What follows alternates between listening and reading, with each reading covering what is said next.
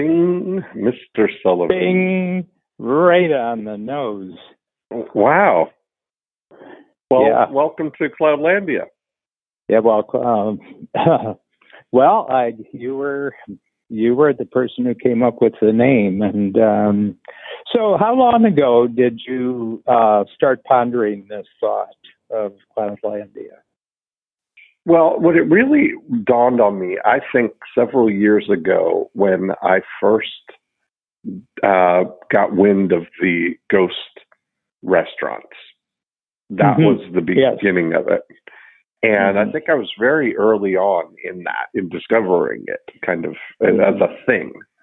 And you think that has to have been, maybe 4 or 5 years ago now, in the beginning, right? And then you start to realize just been this kind of nonstop evolution there. And I started to realize how we really are. Everything is moving to the cloud. That was kind of the thing. And I realized at that point, we are 100%, like our life is the cloud. Cloudlandia is the main thing. That's what I was saying as I've started envisioning the cloud as a place where we all are. Cloudlandia, this came as the natural kind of way of describing it. But that's really, you see it now, like even how fast things are evolving.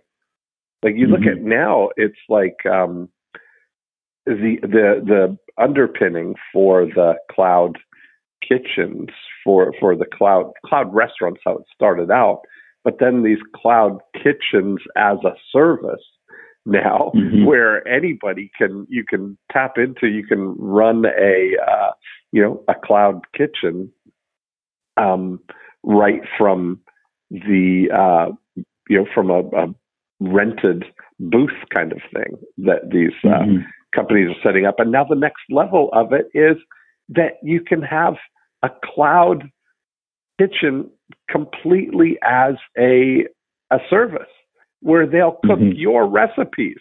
You don't even have to do the cooking, Dan. It's like totally, this is, I'm watching these waves just kind of cresting, and you start to see that who ends up on the top of this. And I'm interested to get your take on this because it may be a bias that I have as being a visionary, but it feels like the visionary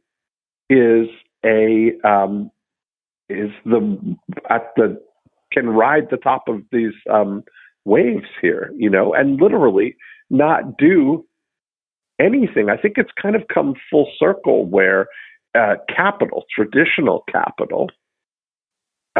Luba and I watched a documentary the other night about capital, the history of it. Like back in the day, all the capital was land and taxing, right? Like land and taxation was where the capital, and it was inherited, and there was no chance for anybody other than the tippy top to advance capital, And now we're coming to a point where it's almost like a complete shift. If you took that the high need for capital, which would allow traditional capital, which would allow you access to capabilities, which would then give you so the vision was almost less valuable or important back then, or less opportunity for vision to come out, right? Because you had to be paired with traditional capital. But now, vision is there. You can tap, and this is the word that I've come up with too. Is I think the next level of as a service is on tap. It's like all these things are going to all you can access services. I think I mentioned about some of these design services where you can subscribe to a designer and you get unlimited requests just on tap. Like as you put it in, and it's constantly pumping out whatever design you need. But the opportunity now for the vision and combining all these ready to access capabilities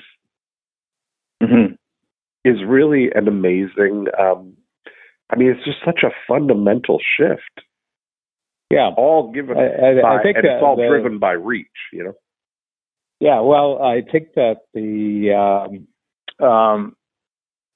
looking back, I'm just going to add a dimension to this. The notion of controlling land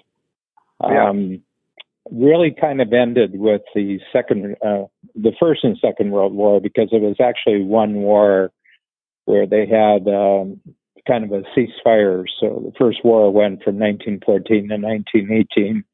And then you had, essentially, as far as the big countries were concerned, you had like a 21-year ceasefire, and then they went at it again for 6 more years, from 39 to 1945. And you could tell what was happening, that the ability for countries to control other people's land started to disappear. And so in the First World War, there were 4 empires.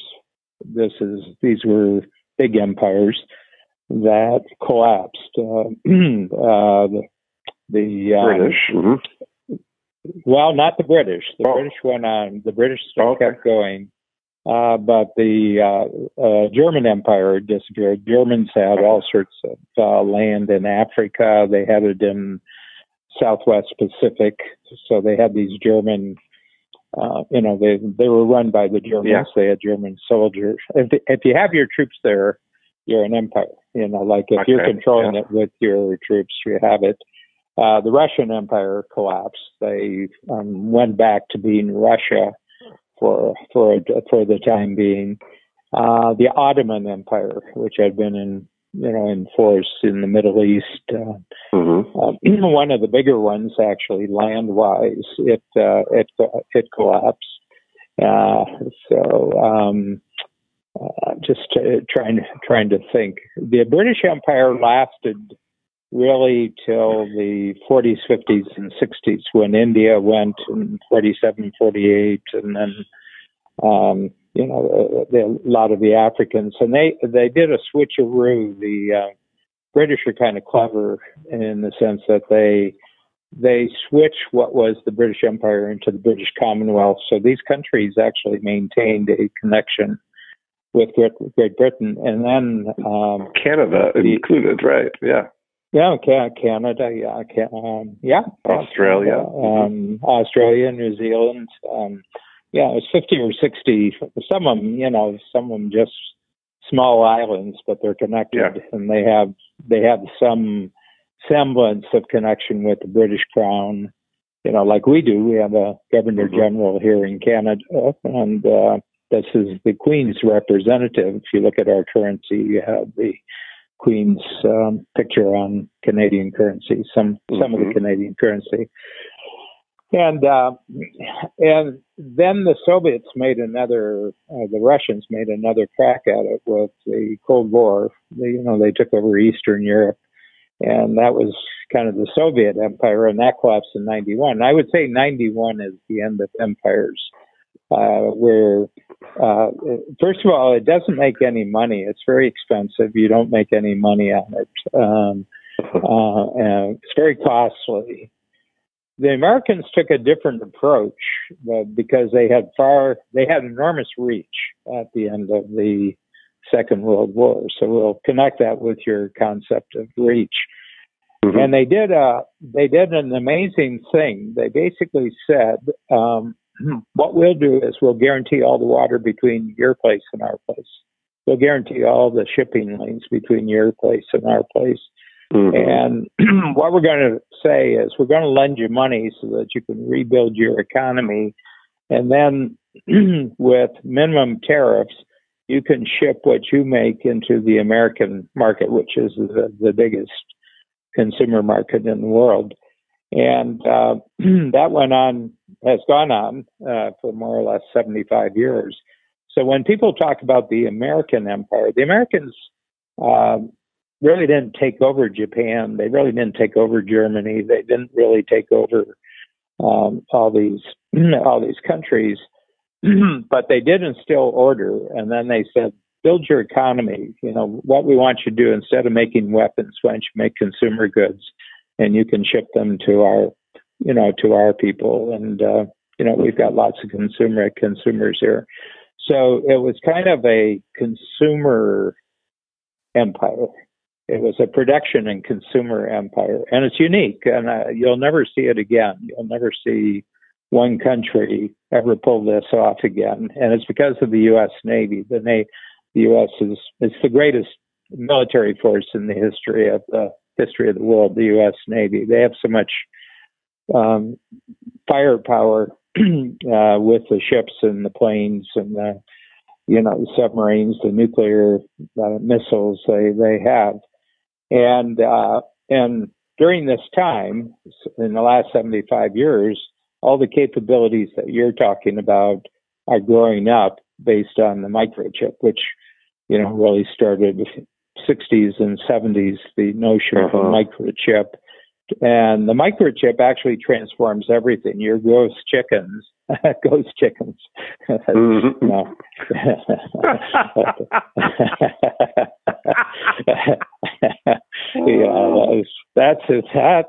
This is what's behind it. It's the ghost chickens. The ghost chickens. The ghost kitchens. They're the pushing the microchip capability combined with the internet and cell phones but what's happening in Cloudlandia is that individuals get empowered. Okay, before it used to be huge nations got empowered. Okay, and then companies got empowered. What you're seeing now, I think, is individuals being empowered. That individuals with intention can link their intentions up with other people's capabilities. And I'm beginning to see, like, now you talked about empires, and what I was thinking about, like, what that drew to my mind was, I wonder in Cloudlandia, what's the equivalent land grabs? Is it like Facebook and Google? And I think it's attention. Instagram, attention is the empire. YouTube. That's exactly it. And these environments are like the superpowers, right? Like Facebook with, how many are they up to 3 billion combined? I think I read they have 3.5 billion combined users with Instagram, WhatsApp, and Facebook, because they own all three.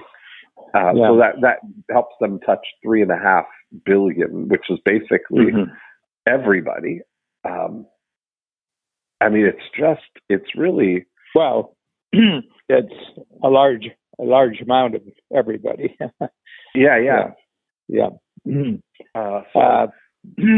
So my feeling is that attention, it's individual attention that they're trying to expand the number of people who give them attention, and then they're trying to expand the amount of attention you give them.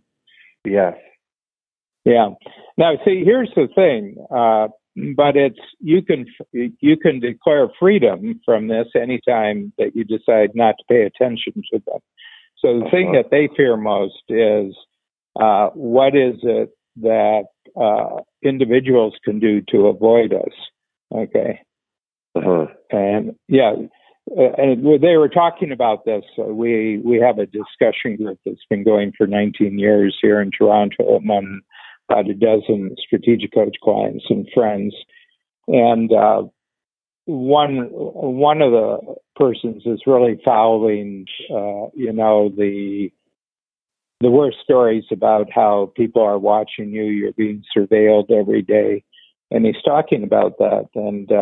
And I said, I don't have any evidence I use the internet every day for probably 3 or 4 hours for lots of different reasons. And I said, I don't have any sense that I'm touching the right buttons that gets me followed. You know, I'm not saying, first of all, I don't pay attention to the ads, and you know, and I'm just looking for certain thought pieces. I'm looking for essays. I'm looking for articles.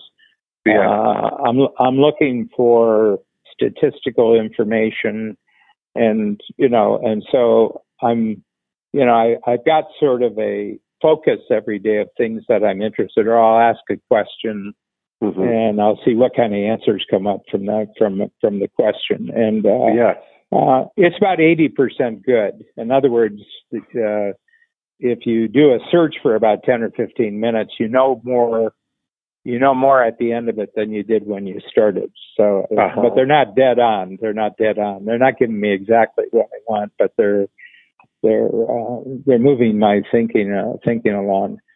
So, but I've never used social media. I've never once actually sent anything on social media, and I've never received anything on social media. Okay, so I've just avoided that altogether because it didn't really fall into. I said, why would I spend my time? You know, why would I spend my time doing that? I can't understand why I would do it. So it's interesting. You can all this thing that they're trying to control. Well, they're only trying to control you if your attention is up for grabs. Yes, that's the crown jewel. The attention is the thing. I mean, yeah. But wasn't that true before all this started? In other words, that I keep trying to think about that, Dan. That's what I try and keep thinking about that. Like what was happening with our attention, my attention, before, say, I know the day it changed is the day that I got my iPhone. That's the day that things completely changed. Because I remember the difference. I mean, I had a Motorola Razr phone, which was texting wasn't even a thing because I never got into the BlackBerry, which was the kind of the first one of those email ones, you know.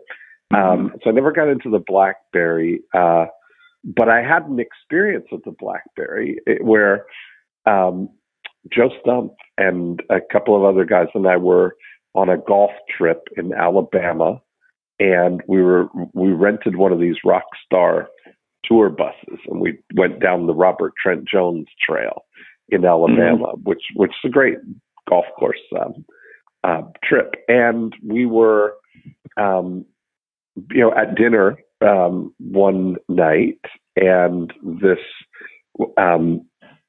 One of the guys had a BlackBerry, and he's a real cigar smoker, and went online, emailed his, with the BlackBerry, his cigar contact in Hong Kong, and got these Cuban cigars mailed, FedEx to the next golf course where we were the next day. So here we are at dinner in Hong Kong, which was, I guess it was already starting morning in there. And when we got to the golf course the next day, there was the box of the cigars there. We all thought, like, how magical is that? Yeah. That you can, I mean, that was 2002. And the reason I remember is because it was exactly when the shock and awe campaign happened in 2002, March of 2002. So that was like, you realize, wow, we're really like untethered from your desktop or your office environment, right? You can be out in the wild and make things happen there. And then it was, 4 or 5 more years before the iPhone came. Yeah. But I remember looking up. This is a very funny thing because I am sitting in a chair right now in my house. I have a reading room, and I'm sitting here, and I have the exact same chairs in my office. I was sitting in my office, got my iPhone, and I remember looking up, and it was dark. And I remember, and I looked at the thing, and I had been there for 3 hours. Right, just like from looking at my phone, playing around with my new phone, and it went like that without any break, without any thing. And I thought to myself, "Oh my goodness, like that! Where did that go?" And it's been nonstop ever since. I mean, just you look at that, and everything. Do you remember I mentioned a while ago there was an article in the New York Times about the tyranny of convenience, and that I just noticed. We talk about the cloud kitchens and Grubhub and stuff. Now we order from Grubhub quite a bit, and I've noticed now that Grubhub has an express order thing where you open up the Grubhub app, it takes your last few orders that you've had and gives you an option to one-click reorder what you already had without even logging in. Go straight to the checkout. Yeah, and I'm thinking, man, oh man, this is like that's where we're going. I mean, and it's one step from there to hey, Alexa, order my lunch. Help me order everyday items. Alexa, stop. Yeah. She's always listening, Dan. Yeah, well, so we're probably doing two experiments here, you and I. I'm taking an experiment. How little can I be involved and still get what I want done? Yes, I wanted to talk about that. Tell me how you're experiencing that. Like, what's your... Well, first of all, I have who's between me and my achievements. So I've always been very, very comfortable with, having humans actually do things for me. And what I've done is that I've simply created an interface, and there are two tools. Basically, one tool is called a Fast Transformer, where I talk about an experience we've had, and I identify, first of all, what worked about the experience, what didn't work about the experience, and ways of improving it the next time, and then we have a chat about that. So I've got an improvement tool, that kind of transforms the interactions that I have with my team. And then I've got a new project tool, which is the Fast Filter. And for example, we're starting a Zooming Ahead discussion group. And it's with Gord Vickman, who runs my podcast. It's a natural for him because he really is very, very good with technology, and he's very good at expanding participation, with Zoomcast, with podcasts. And so I brought this up about 6 weeks ago. We had a discussion. I simply used the VCR that you created, the vision, vision capability and reach. And I said, I think this. I was about 3 or 4 months into the Zoom thing. I said, I think this Zoom thing is not just another technology. I think we're going through a fundamental shift with this. I agree. But I'm looking at it only from a business standpoint. I'm not looking what else people use Zoom for, because they already have things that they don't need Zoom for. They've got social media, and they can do all sorts of things. I said, I think this one is fundamentally a business, and I think it's more entrepreneurial than it is corporate. I think this favors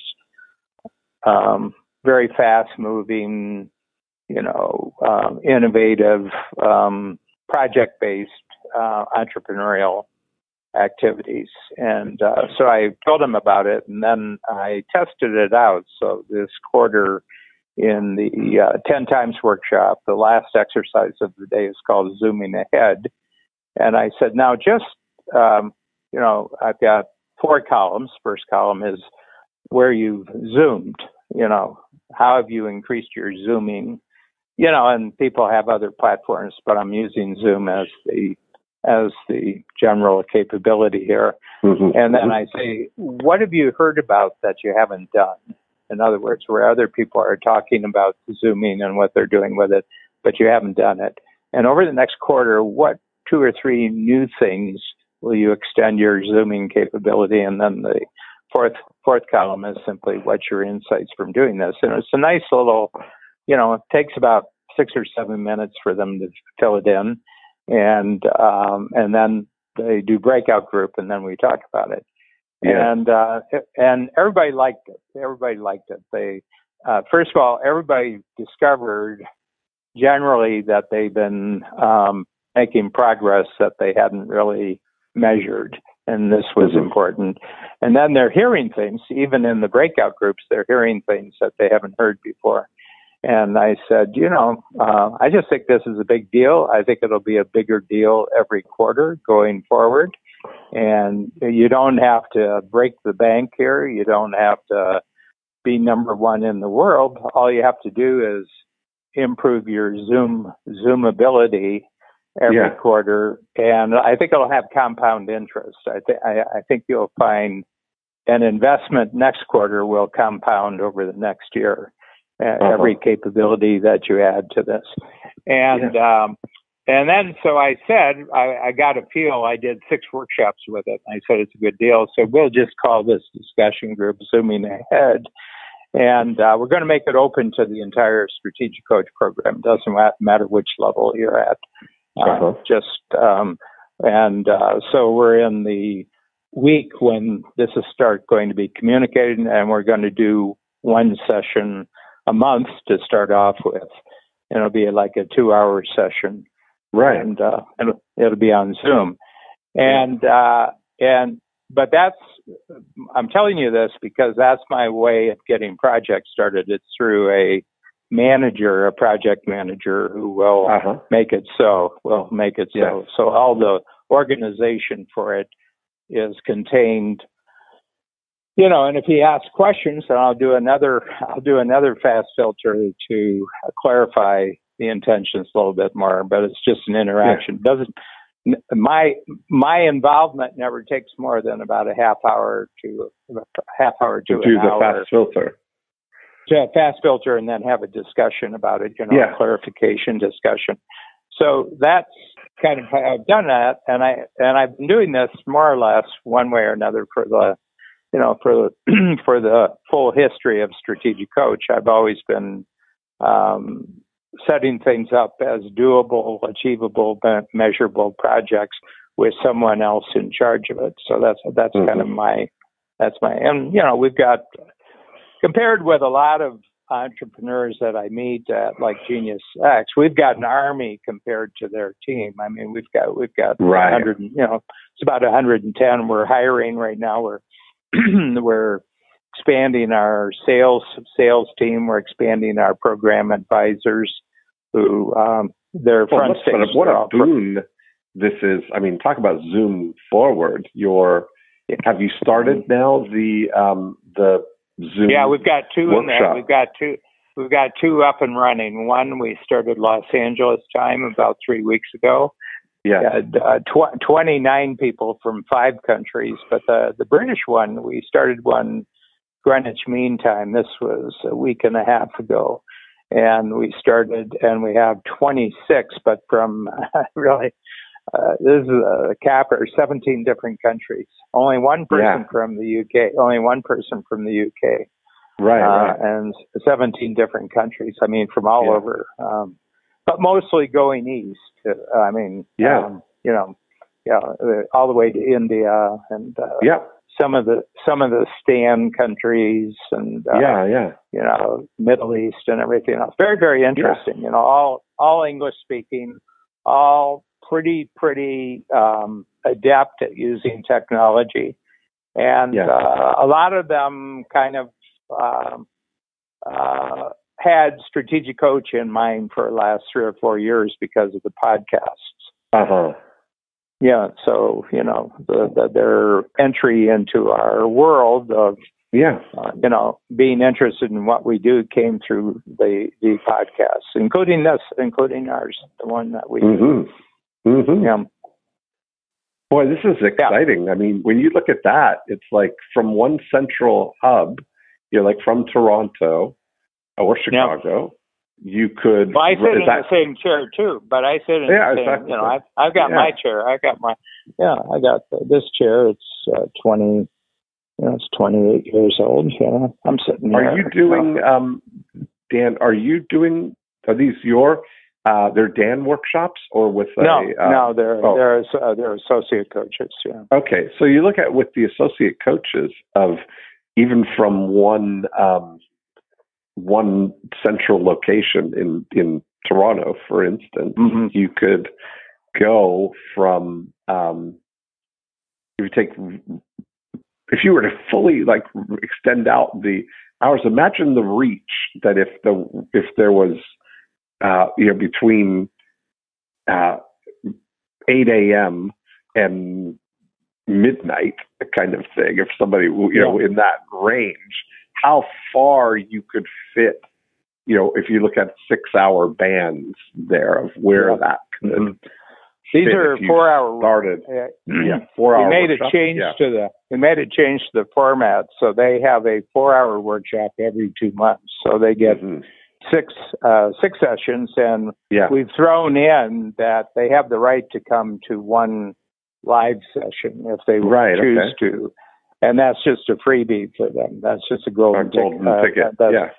We call it the virtual ticket. They get a virtual ticket, and Lee Richter, who's in our Free Zone program, was at Stanford University in the late 90s when they started actually exploring virtual. What was the virtual experience compared to with the in-person experience, you know, from an educational standpoint. And what they discovered, it was a 4-to-1 ratio, that people are completely happy with 4 virtual experiences if it's combined with 1 in-person experience. And that's good to know. Yeah. So it was that was a little bit of wisdom that we picked up from Lee, and I said, you know, well, first of all, what do we care? We've got the, you know, I mean, if they show up, they show up. They give us a couple of days' notice. We've got room, and we can fit them in. Yeah, so we have excess capacity, and I think that's one thing that I've always been a big pusher on, is have more capacity than you actually need, because then you don't have to scramble too much. If the if business picks up, we've got the capacity. Right now, with the team we have, our big goal is to get back where we were at the end of last year, because we're taking a big hit in the lower levels this year of you know, the lower level for us, you have to be making more than 200,000. That's the entry level. Right. You have to be making, but it's still competing with, you know, their home. It's competing with their family life. It's competing with their children's education. It's you know, it's competing with a lot of things. But at the upper levels, our renewal rate's really good. Interesting, the upper levels are much more comfortable with Zoom. So if you take the 10 times, say half of the 10 times people and all the Free Zone people, this is a wonderful thing. They don't find it as an adjustment at all. It's a wonderful. It was like they got a gift during 2020. And, the whole marketplace developed a capability that they already had. Oh, yeah. No, this is exciting. I can't, we're just calculating up 7 months now. 7 months. 7. Yeah, 7. Yeah. Yeah. And I think the real, I think I think one thing like about your we're not used to dealing with a realm that's unlimited and endless. In other words, Cloudlandia is unlimited. It's unlimited and it's endless. Right, exactly if you have an idea, there's a Cloudlandia capability to propel that idea. Right. And I think that when you really look at, this is how, when you're talking about the workshops now, traditionally it's 4 full-day workshops on site. Mm-hmm. And you said the new ones are 6. They're 4-hour, but you get 6 of them. Right. Yeah, and they don't take a lunch break. Right, exactly. Yeah. So it's really it feels like more, but it's actually a little bit less. Yeah, it's actually it's less less burden to deliver what feels like more, because it's really a total of 24 hours with no facility, burden or anything like that. No, having to be there, the hour early and the hour late and the whole thing. It's perfectly on off. That's what I discovered in doing the email, the lead conversion workshops, is doing, spaced out 3-hour sessions. Is more. It allows you to do more things. You can be more creative with that and have the same. Yeah. One of the things really interesting, people ask us, well, how much should you discount for the, the virtual? And I said, nothing. It's the same price. And they said, wow. And I said, we're saving them time and money. Yeah. Yeah, you're exactly right. When you look at what the actual, when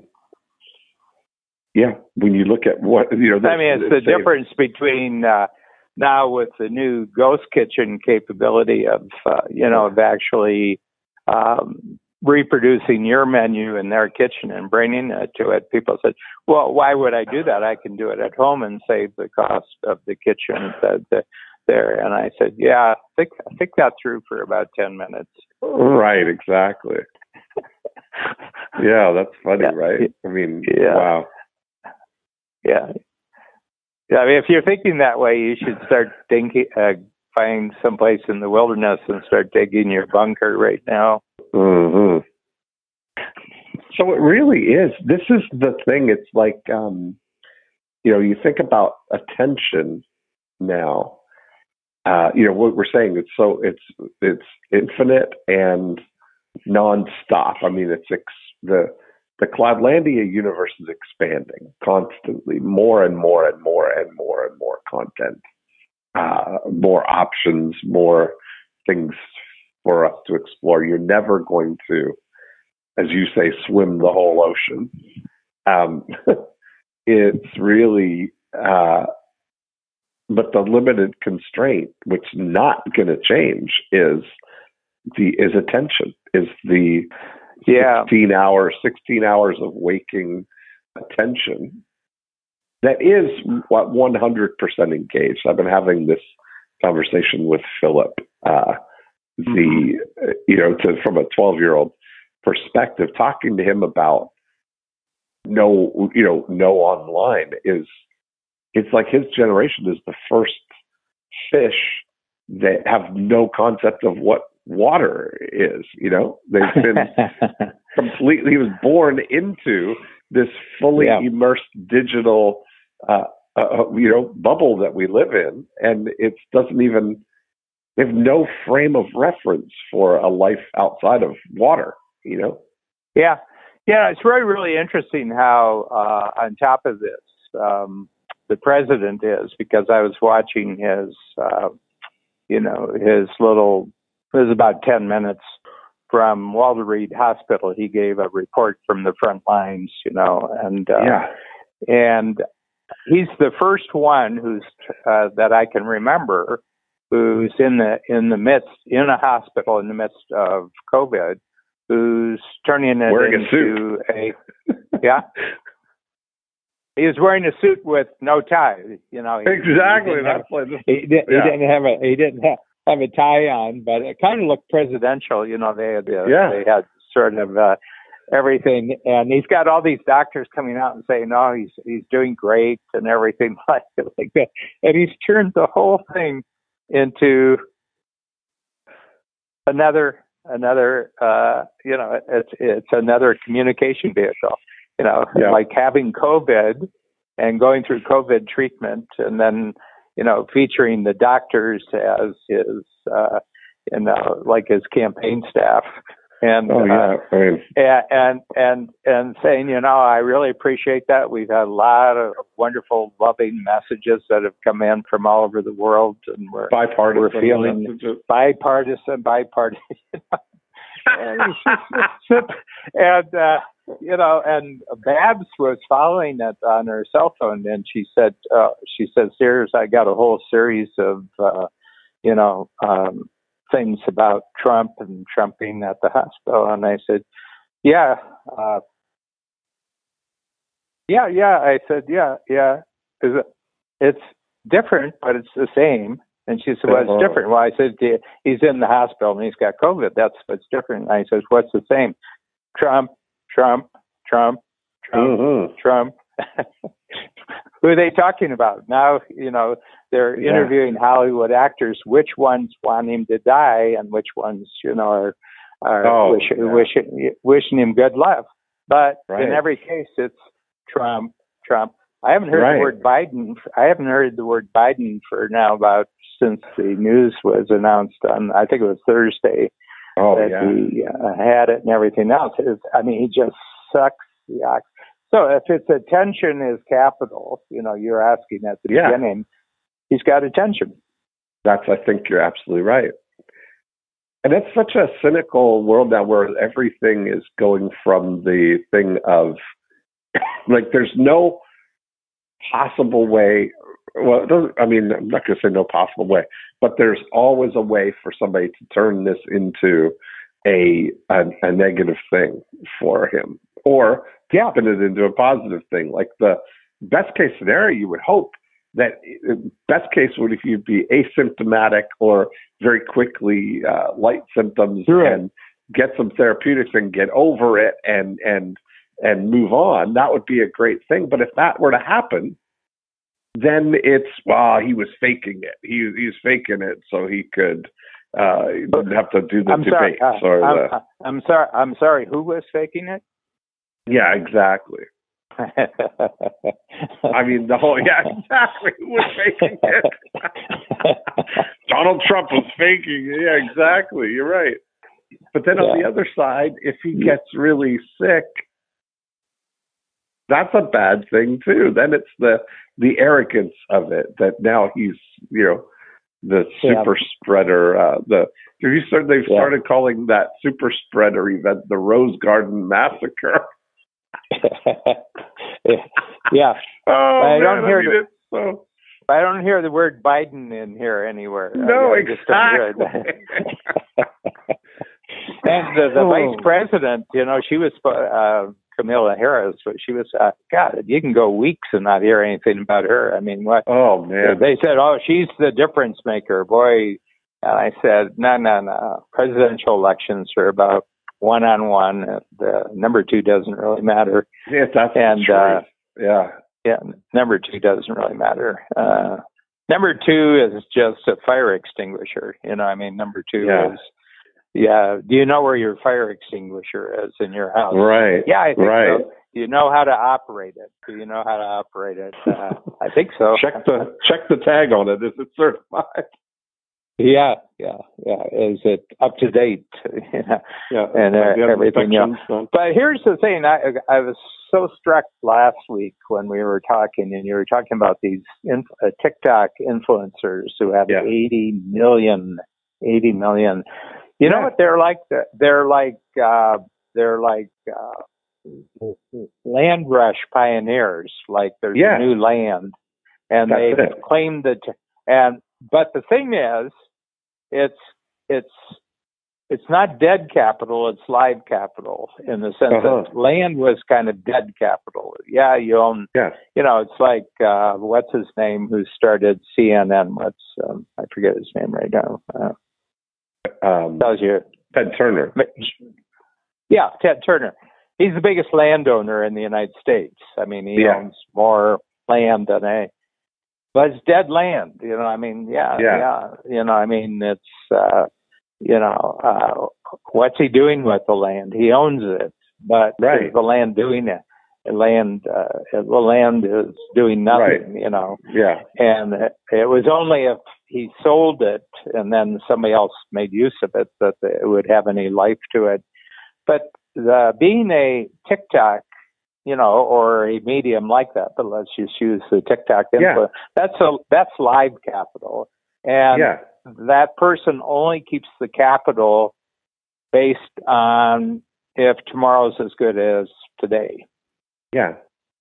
Like I'm saying, Dan, these girls, Charlie and Addison, the two top TikTokers, on a normal, like just anything they tweet 4 or 5 times, or not tweet, any TikToks they put up any day are getting 30 to 40 million views every day, right? And that's how they're making, $5 million or more a year just for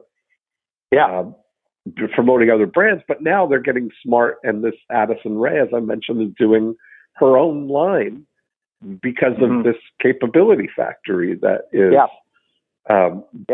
allowing her to, or helping her.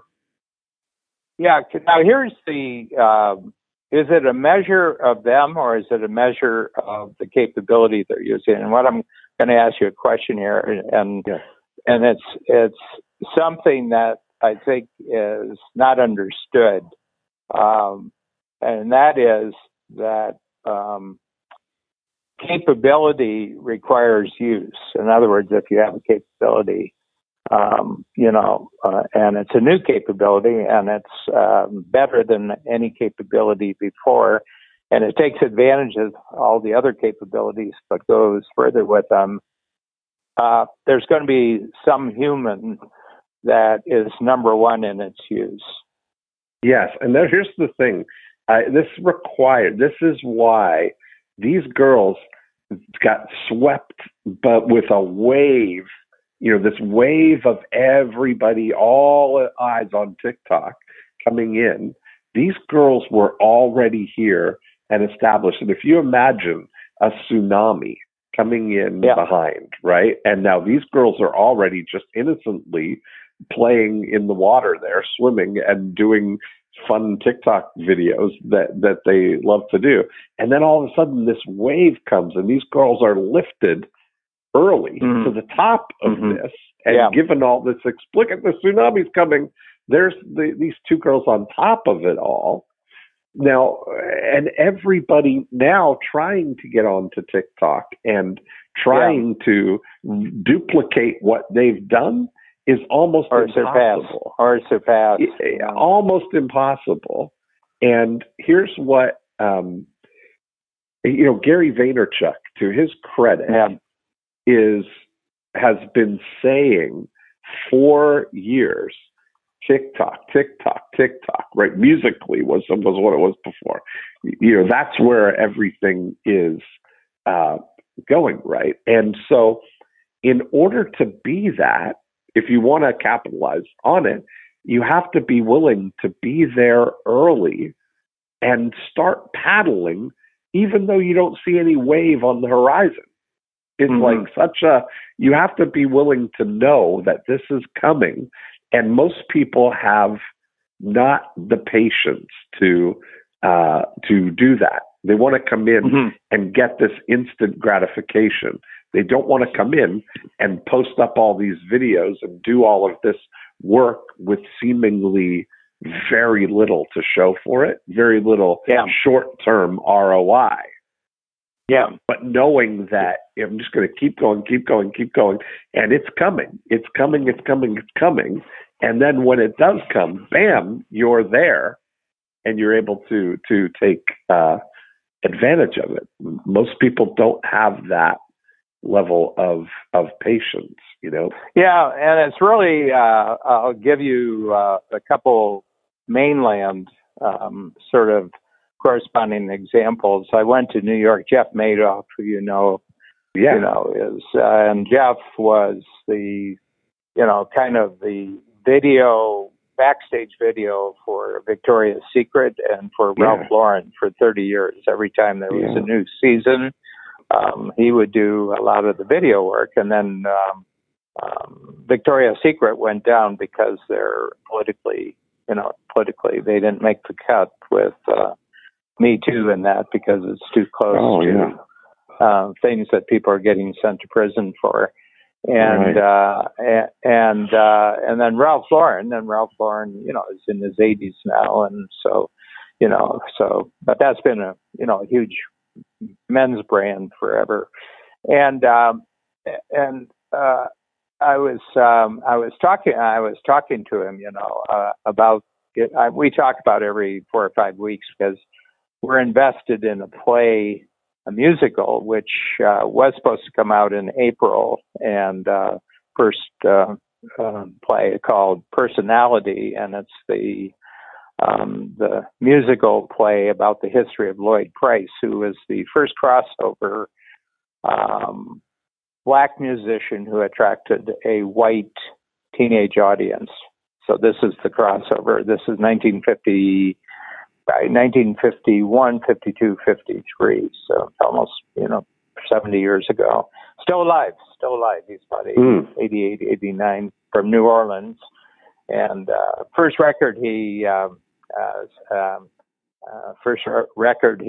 cut, he had to put together a local band, and he got a piano player, and the piano player was Fats Domino. Wow.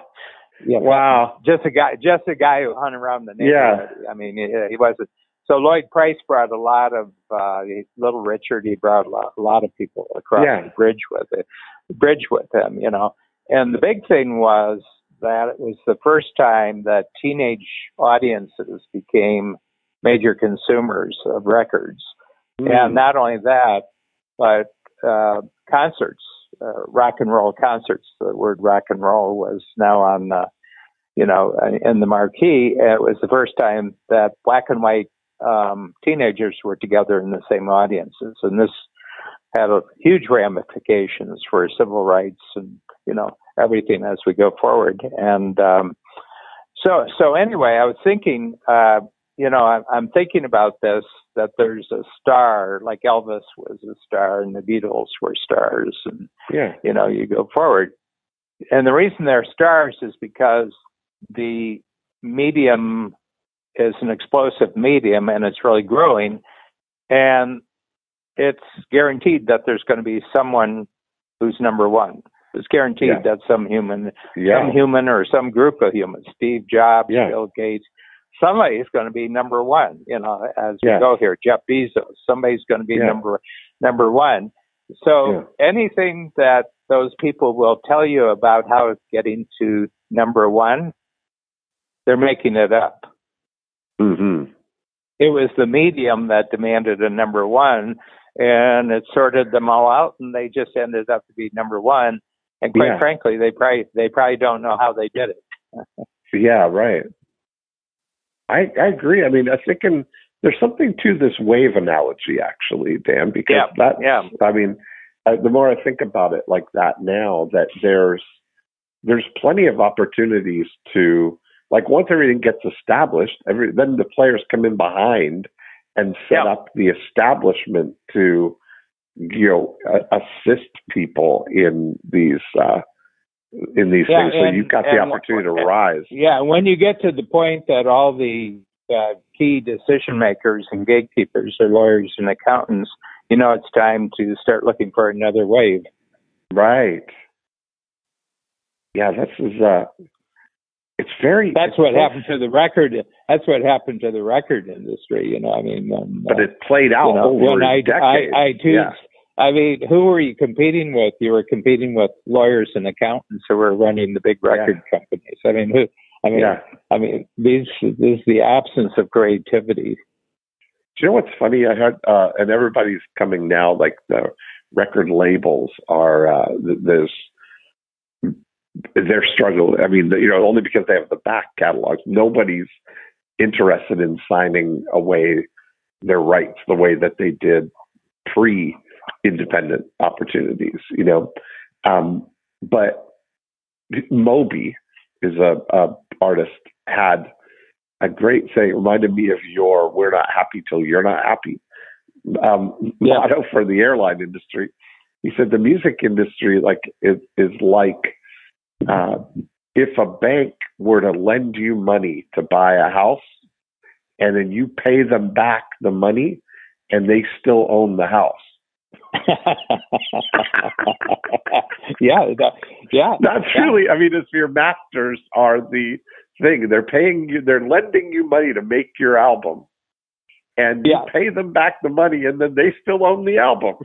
Yeah, that really comes through in the Lloyd Price story. How badly the musicians who were part of the early days of rock and roll, they just if they got 3 cents on the dollar, they were lucky. Did you ever see that Standing in the Shadows of Motown? Or no, I didn't. Shoulders of Giants. I think Shoulders of Motown, something like that was. That Motown. What Berry Gordy, even called it Hitsville or whatever the thing was. Detroit was. I think about it now. Is that Berry Gordy was really creating a capability farm where factory. He worked at one of the big three automakers before. That's where he got his idea for the. That's in the play Motown. I've seen it twice. Yeah, and that was his notion. Is that Detroit had a lot of talent. There was a lot of street talent in Detroit at that time. And it was mainly the black churches that produced the talent. All the kids went to black churches and, they developed their voices and their musicality. So the black church movement was just pumping out enormous amounts of really great. Aretha Franklin, I mean, everybody you name, trace them back, and they went to church and sang, gospel music it gave him music, but it also gave him a sense of soul because it was religious. And he said, we got to run this the way GM runs their factories. We take them through stages, and they learn how to dress, they learn how to talk, they learn how to be in front of the camera, they learn how to tune together, and probably developed, 50, 60 groups, but probably went through 5,000 to get there. So since I mentioned the capability farm and capability factory, as I've rectified what both of those are. So the capabilities are the core of it, and the difference between a capability factory is using those capabilities for hire, that you can tap into, you can offer those services for hire out one door, and then out the other door, the core capabilities. And a capability farm would be you finding the vision, you finding the people and developing your own use for the capabilities. So you could have a capability factory and a capability farm as models for capitalizing on the same capabilities. And there's a vision opportunity there, is that if you find a capability that is primarily acting as a farm, making their own, trying to market their own product, you can, as a visionary, start bringing in the, offering their capabilities on a factory model with their excess capacity. Yeah, there's And actually there's actually an interesting example from the agricultural world that you can add to your thinking here. I grew up in northern Ohio. Northern Ohio is really big greenhouse country. I mean, some of them, the size of some of the greenhouses, I mean, they're more than a city block. You take a city block in Toronto and they might be 2 city blocks, the number of greenhouses. And there was one, and it's about probably 30, 40 miles from where I grew up. It's called Mother Jones.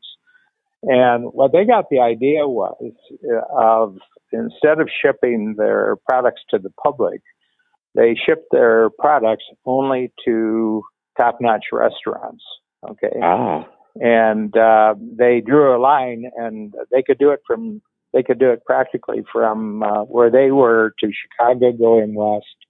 And a lot of, as the gourmet restaurant, the American restaurant took over, and each restaurant had part of the greenhouse.